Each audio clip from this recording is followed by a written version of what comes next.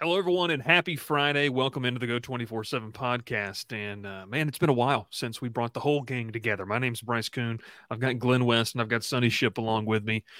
As guys, we're rocking and rolling through this, I guess what you're supposed to say, perceived off season of college football, where LSU has, I would say, done a pretty good job of keeping us busy and staying in the news cycle. Glenn and I were joking right before we recorded our latest podcast. Not as Sonny said, busy as some over in Tuscaloosa. Sonny and I got our "True, red for what's going on over there. yeah. Is that in Rocking out. mourning? USL, Like what did you USL is guys? my excuse. Okay, I USL. Okay. graduated from there. I'm an Gotcha. alum. I don't know what your excuse is, G Dub. Yeah, this is my polo. This is a clean polo, so as long as it's clean and it works.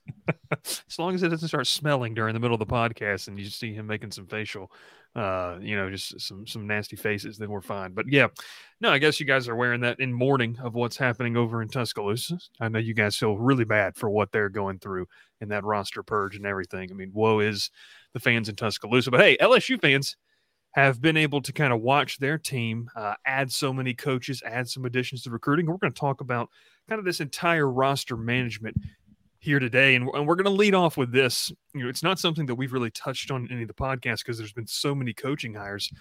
But guys, we'll start with you, Glenn. I mean, this roster post NFL trade, or not trade deadline, but entry deadline for the draft.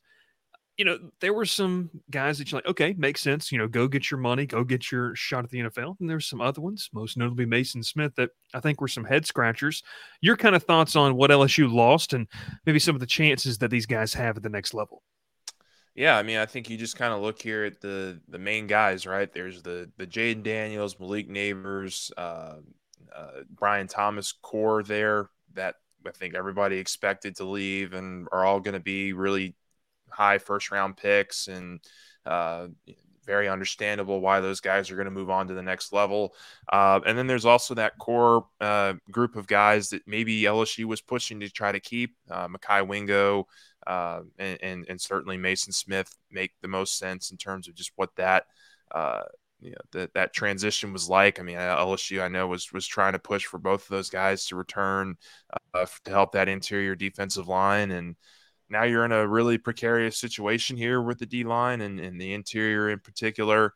I think a big part of why Bo Davis is here is because he's going to be able to try to bring in some extra talent here before fall, but also to help develop some of these guys that maybe haven't had a whole lot of opportunity yet and haven't had the chance to get on the field yet. So really, really important that kind of transpires. But overall, I think there wasn't a whole ton of surprise. I think probably the biggest surprise was Mason leaving and just deciding to kind of move on with his career. But the one thing that I will say here is that I do think LSU also had some pleasant surprises. I mean, when all this was starting, wasn't expecting both Miles Frazier and Garrett Dellinger back into the fold. I think it would have probably been very reasonable to expect maybe one of those guys to return.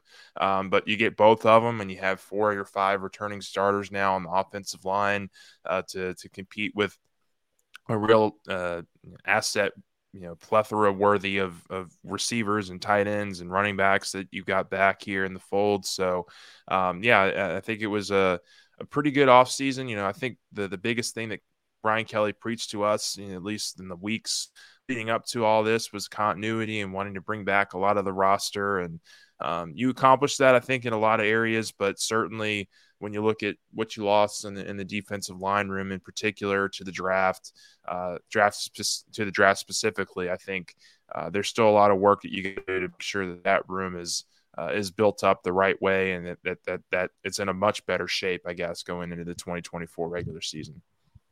Sonny, when you kind of saw the news about Mason Smith, I know Glenn mentioned that was kind of the big surprise. I mean, kind of walk us. What do you think the mindset of that was? I mean, this is a guy who obviously has had the potential for a long time, and we've known about what he can do, has shown it in flashes, and even felt like he built up a lot of goodwill with the program and goodwill with the fans after that impressive performance in the bowl. I mean, did he just feel like that was enough to kind of garner some interest in the NFL? I think a lot of it, I mean, when you look at it, with NIL now, I think someone with CBS projected him to be maybe a late round draft pick, like a fifth, sixth, or seventh round draft pick. And you got to think that there's probably a really good chance that he could have made more money at LSU than he would next year as being that sixth or seventh round draft pick. So I don't think that was I don't think that was probably the I guess an overlying factor. I think the biggest deal is that he and Mekhi Wingo, they seem to be kind of, and it's understandable too. They seem to be kind of upset with the, probably the way the whole D-line situation played out last year. They didn't have a coach. They just threw John Janzik in there. He obviously wasn't getting it done because he brought Pete Jenkins in, who had to kind of coach John Janzik up to be able to coach that room. And it seemed like, you go back to the Matt House, the Matt House exchange with Mekhi Wingo after the bowl game. And it just kind of makes me wonder if they just felt like, okay, you know what? We came to LSU. We came to get developed. We came to get the best coaching. Feel like we didn't get that this year. Didn't know what the future was going to hold and stuff. Just said, you know what? I'm going to the NFL. I'm going to, I'm going to go ahead and go do that. And I think that probably had more to do with it than anything with Smith, because, I mean, if you look at the draft projections and, what he's done over the course of his career at LSU and stuff, I mean, head scratchers, and I think is an understatement. You've got a former 5-star who really hadn't done much in college. And I saw Blake Brockermeyer's write-up, mini evaluation on Smith. And I don't think Mason Smith showed a ton of promise as a freshman. I think he had 2 sacks or 3 sacks in the game against McNeese. And that was like his 3.5 or 4 sacks on the year. I think if you ask the LSU fan base, that they would say that, they expected more from Mason Smith in year 1 before he got hurt. Now, obviously year 2, it is what it is. Year 3 coming in, he didn't look fully healthy. And like I said, a lot of that probably not feeling healthy, not wondering, not knowing what the situation is going to be like, just being totally upset with how the coaching situation played out last year. I just think that he said, you know what, it's time to go on and test those waters. Yeah. Yeah. I mean, he's a real smart kid too. Like, he's a real smart kid in the classroom and stuff too. So he may be pretty close to getting his degree, even though he's leaving as a sophomore. So I'd be willing to bet you that he probably doesn't have a whole lot left to get that degree. And so that was probably something else with him maybe being so close to getting it. Yeah. I mean, look, when you look at the stats of Mason Smith, and I pulled them up while you were talking, when you go back to that 21 season, he had 4 sacks, started in 4 games, played in 9 of them. I mean, I think showed maybe some things on tape that you're like, okay, maybe, but 3 of those sacks came against McNeese State. Yeah. So it's like when you kind of dive into this, when you kind of dive into the real meat and potatoes of the stat line, I mean, like, it's, is it just because, guys, I mean, I can throw this open to any of y'all. Like, I feel like the NFL draft is a lot based off of potential. Once you get outside kind of the known commodities of, your Jaden Daniels, your Malik Neighbors, what you're going to feel like you're going to get out of those guys. Once you get like the 5th and 6th, 7th rounds, that's where NFL GMs make their money. I mean, really, fine tuning their roster. But like a guy like Mason Smith, I mean, 6'6", around 315, 320. I mean, he looks great on paper, but it's like, how do you think, and what insight do you guys have maybe that NFL GMs are going to look at him, and, do you feel like he's a 6th, 7th round pick or maybe an undrafted free agent? I mean, where does he kind of lie when that time in April comes around for the NFL draft? Yeah, I'll take this. I mean, I think you're probably looking at a later round pick for Mason. 6'5", 6'6", 320 does not come around very often in terms of just the profile of what he can be. I don't think that he was close to the athletic, profile that he can be at the next level, or could have been if he had decided to come back to LSU for another year and spend another offseason developing. I do think that towards maybe the end of the year, and certainly in that bowl game, I think he had some nice moments in that bowl game, something to be positive about and kind of build some momentum going into the offseason. But this is going to be a flyer for sure. I mean, and I think it's going to be really important for him to blow the pre-draft process out of the water.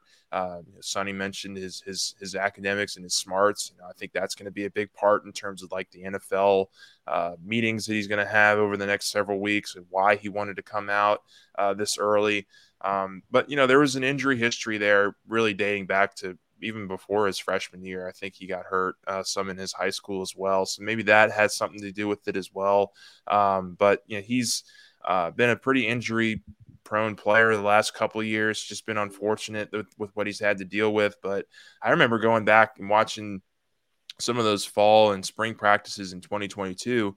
LSU really couldn't block them. They didn't have much for them in terms of like their offensive line when they started doing 11-on-11 stuff. And I remember this the whole fall before 2022, they were just raving about the potential and just what he could be for that defense last year, or I should say 2 seasons ago now. If he can get anywhere close to that kind of level and start to show it, maybe in this pre-draft process in terms of his athletic ability, I think teams are certainly going to take notice of that. And I would imagine that he gets, a flyer 5, 6, 7 round pick kind of deal if everything goes his way. But certainly I think just looking at it from an LSU perspective, it was just a unfortunate kind of 3 years, I think, for him in terms of just the injuries that he had to go through. And obviously this past year was healthy, but just wasn't able to quite match what the expectations were for him coming in as a high school 5-star. Sonny, you think he tests off the charts? I mean, that's something that maybe the hope is with that frame, or I mean, what does that look like? I think his NFL Combine is going to be a dud. Wow. I think it's going to be a dud. I don't think he's going to. And you don't expect to see a lot of explosiveness. You don't expect, from guys who are 315 pounds. What's he going to check in at the combine? I think that they're going to be questioning his strength. I think that they're going to be questioning the agility. I don't think that his 40, his vertical, or his broad jump is going to do anything is going to give any wow factor. And I think he's probably going to struggle in the bench press while he's there. And so, hopefully, I hope I'm wrong, but I just think that those are some areas that's going to give him some trouble. And when you go back and you question the tape, and then you see a pro, or, you go and if he has a questionable performance at the combine, and then they say, okay, so go back to the tape, and then it's more, and it just kind of reinforces, it gives you that negative reinforcement, and so. I really question the decision, and I hope it works out well for him. But I would bet that it does it before I would bet that it does. Yeah, no, I mean that's valid for sure. When you look at a guy you're talking about a guy 6'6", 315, 320.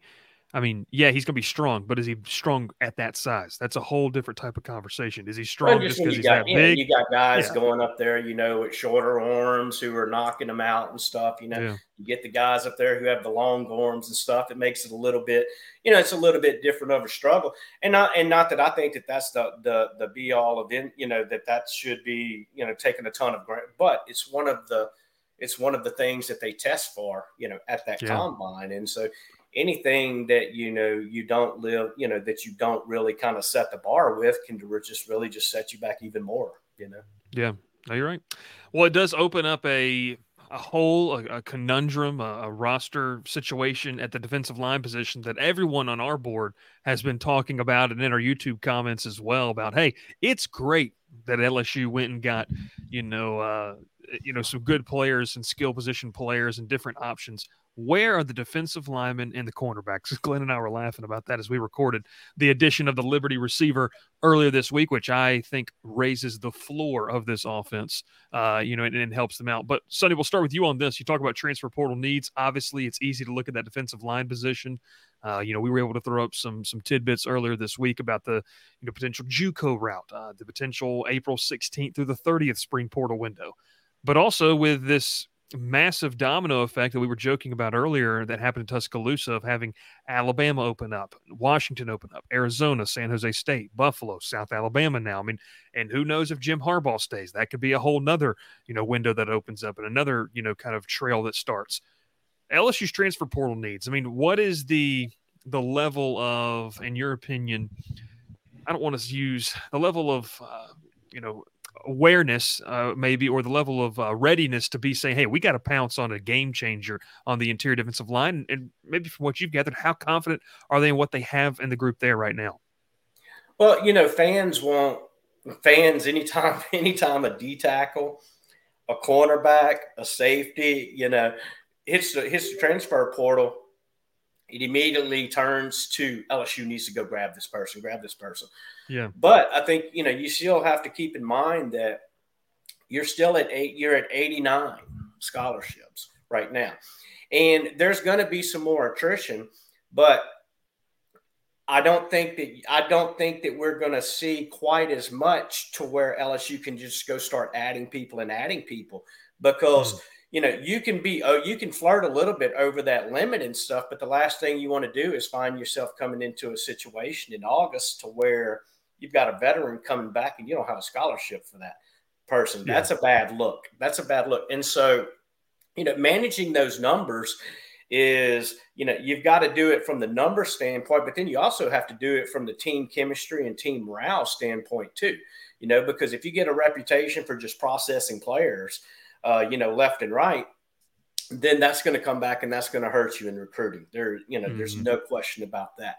So I think when you look at the roster, that defensive tackle, what everybody wants to talk about, I think going into the spring, Jacoby and Guillory and Savion Jones are going to be your two inside guys. I don't think there's another tackle on the roster you can look at and you can say, and if we look at Savion Jones last year, watching him in pursuit, watching him chase people, you could just see that he was lumbering. I thought he looked like a defensive tackle physically. And, if he puts on another 5 pounds, that's certainly not going to help him play defensive end better. And so I think when you look at the team needs, when you look at how you can try to make those pieces fit, to me, that's a no-brainer. That's a no-brainer. Because behind him, you got Paris Shand, who I think his body is a lot better suited for the defensive end position than it is playing inside. So you have Paris Shand back there. You've also got, you've got to figure out a way to get Braden Swinson on the field and Deshaun Womack. You got Jackson Howard too. So I would not be surprised if you even saw them do some stuff to where Braden Swinson flipped over to that defensive end spot too, if Deshaun Womack is able to hold up and play that jack. So I think you have some options on the roster where you can kind of plug some of these holes, but then it comes into depth pieces. What are you going to do if Savion Jones gets hurt from playing inside? Who's going to be some of those guys who are going to be ready to come up? Because last year they went and got Jordan Jefferson. Jordan Jefferson, man, he started a couple of games. If he's a big piece, right. He was a big piece. But he was a huge piece that they added. That was some would even say that he was the best defensive lineman that they had on the team. So it's not necessarily when you have when you talk about a position like the defensive line, it's not necessarily just about your starters. Where are you going to get that type of, who's going to give you that type of impact? I don't think it's going to come from Jalen Lee. And then when you just go and you just look at the other defensive tackles on the roster, it just says we need someone here. Gabe Relaford in 2 years might be a defensive tackle for you, but he's not going to be next year. Dominic McKinley, I don't think he's going to be ready to give you some meaningful snaps next year unless it's, November or the back half of the schedule. And so I totally get the fans' need of we've got to go out and we've got to find a defensive tackle. I don't think it's necessarily, though, a plug-and-play starter. I think Savion Jones and Jacoby and Guillory, I think that those two can give you a really nice starting tandem inside. But you got to find some pieces that can come in and that can, when one of those guys comes down, you feel comfortable enough putting him into the lineup because you want to, not because you have to. Yeah.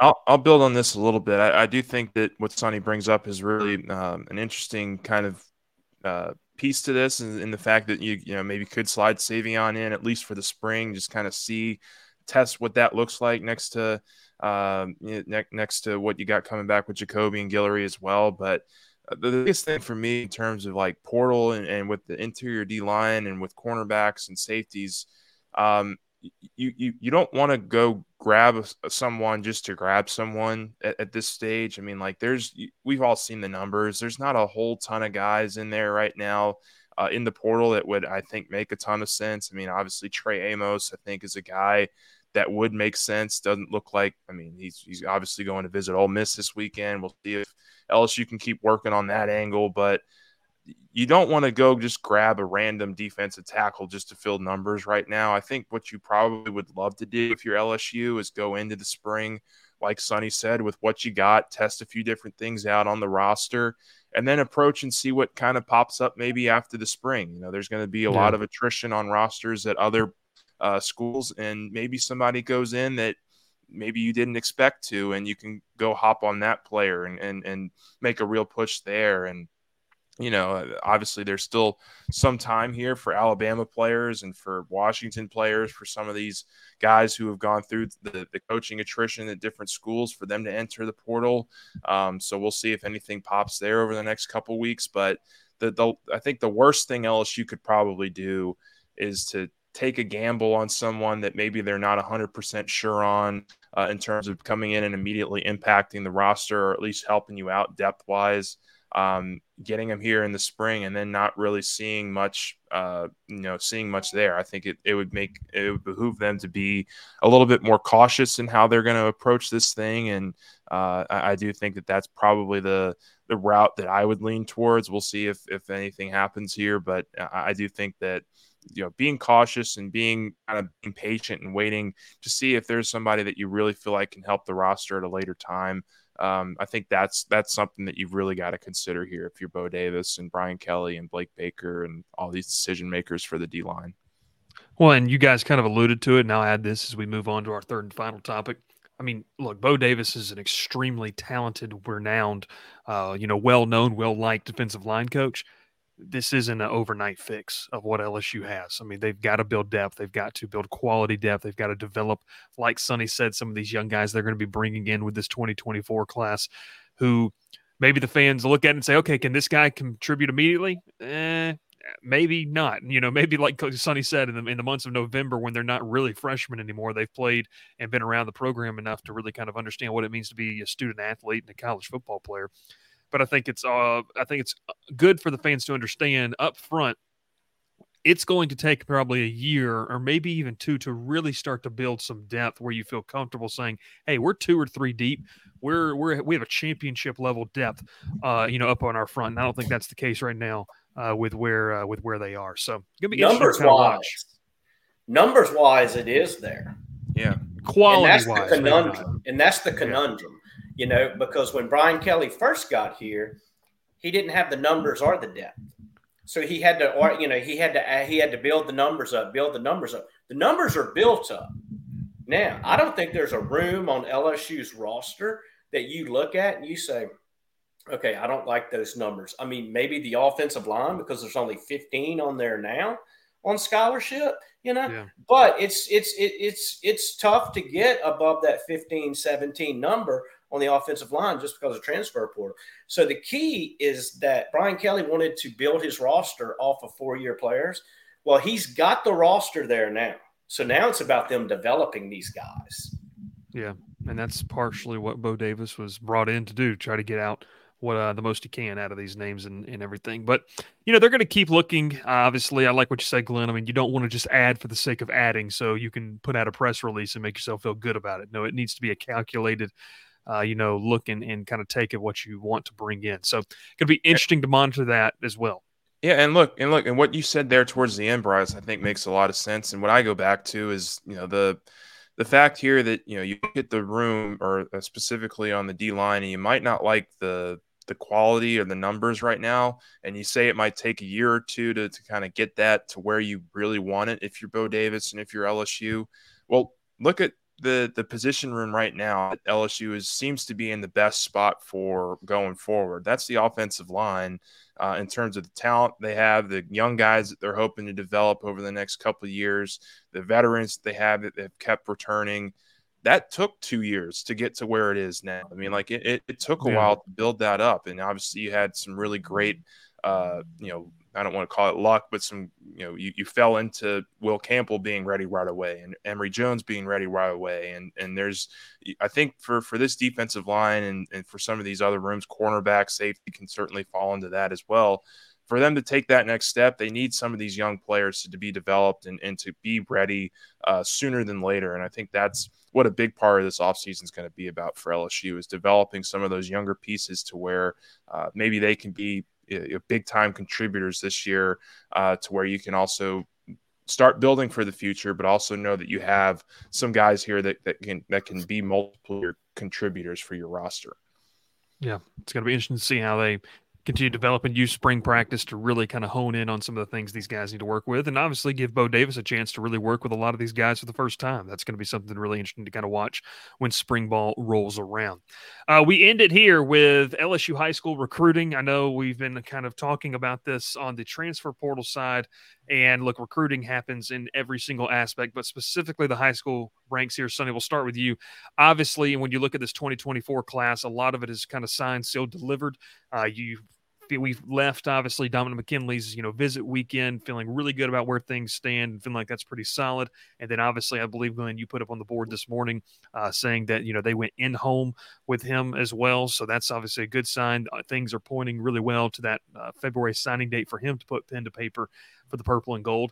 Sonny, it's Terry Bussey watch, I feel like, now for LSU. I mean, look, Bussey is kind of lined up some visits here. We know that LSU has been really engaged with him over the course ever since, it was known that he was going to kind of wait till the next signing period to sign. Your thoughts on where LSU stands from him to kind of round out this 2024 class? Well, I know he's going to Georgia, I believe this weekend. I think so, if yeah. I'm not mistaken. So he has the Georgia visit. LSU is supposed to get him back on campus again. And then he has that Texas A&M. I don't believe he's taken his official. He had taken his official to or no, he did take his official Texas A&M, but he obviously gets another one with Elko being in town. But when you look at, if you look at those three teams right there, obviously he's still committed to Texas A&M. I think LSU has a better chance of pulling him away from Texas A&M than Georgia does. The roster dictates that. The recruiting, the relationship with Kerry Cooks. Kerry Cooks obviously is gone. Sherman Wilson played a big part in that recruiting too, so he's really stepped up his role as has Frank Wilson during this during this crossover period. But I think that I think that if you can get him on campus again before he goes to Texas A&M, and you're able to just you get his family from Texas in, you get his family from inside Louisiana, you can get everyone in just to kind of hone in on what you got from when he visited in September and spent that weekend at Baton Rouge.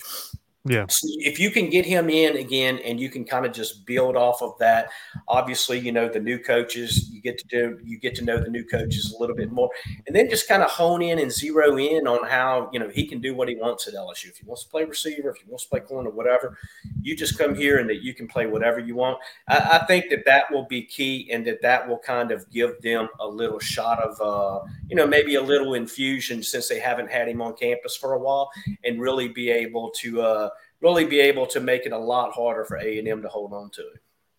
I'll add this too, Glenn, before throwing it to you and getting your thoughts on maybe Bussey and what he brings to the table. Mike Roach did a great piece on kind of where things stand, and he listed LSU as the most dangerous team in this race. Yeah, Georgia's interest has kind of been in an uptick, over the past couple of months. A&M has always been there, but it's the school he's committed to.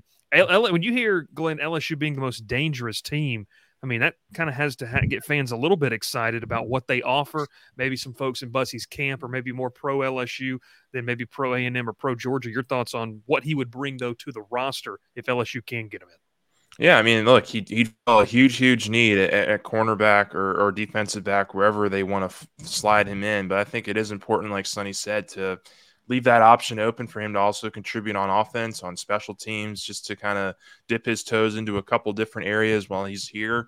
But, I think in terms of his recruitment, one of the more interesting things to me is, that the expectation is they'll get him here in the next couple weeks. But I think towards the end of his official visits or his final visits before he makes his final decision here, I think LSU is one of the last schools he's visiting before he makes that final decision. And I think that's important here is that, he'll already have a lot of data from a lot of other schools that he's considering. And if LSU is able to blow that visit away, then I think it really certainly helps their chances as one of the last schools to kind of get in his ear about why this would be the right move for him. And look, I mean, the numbers are what they are right now at corner and safety. You've got over 20 guys right now between those two positions. You've got a lot of receivers as well on the roster right now. How they explain how he can fit into both of those rooms or one of those rooms, or how he can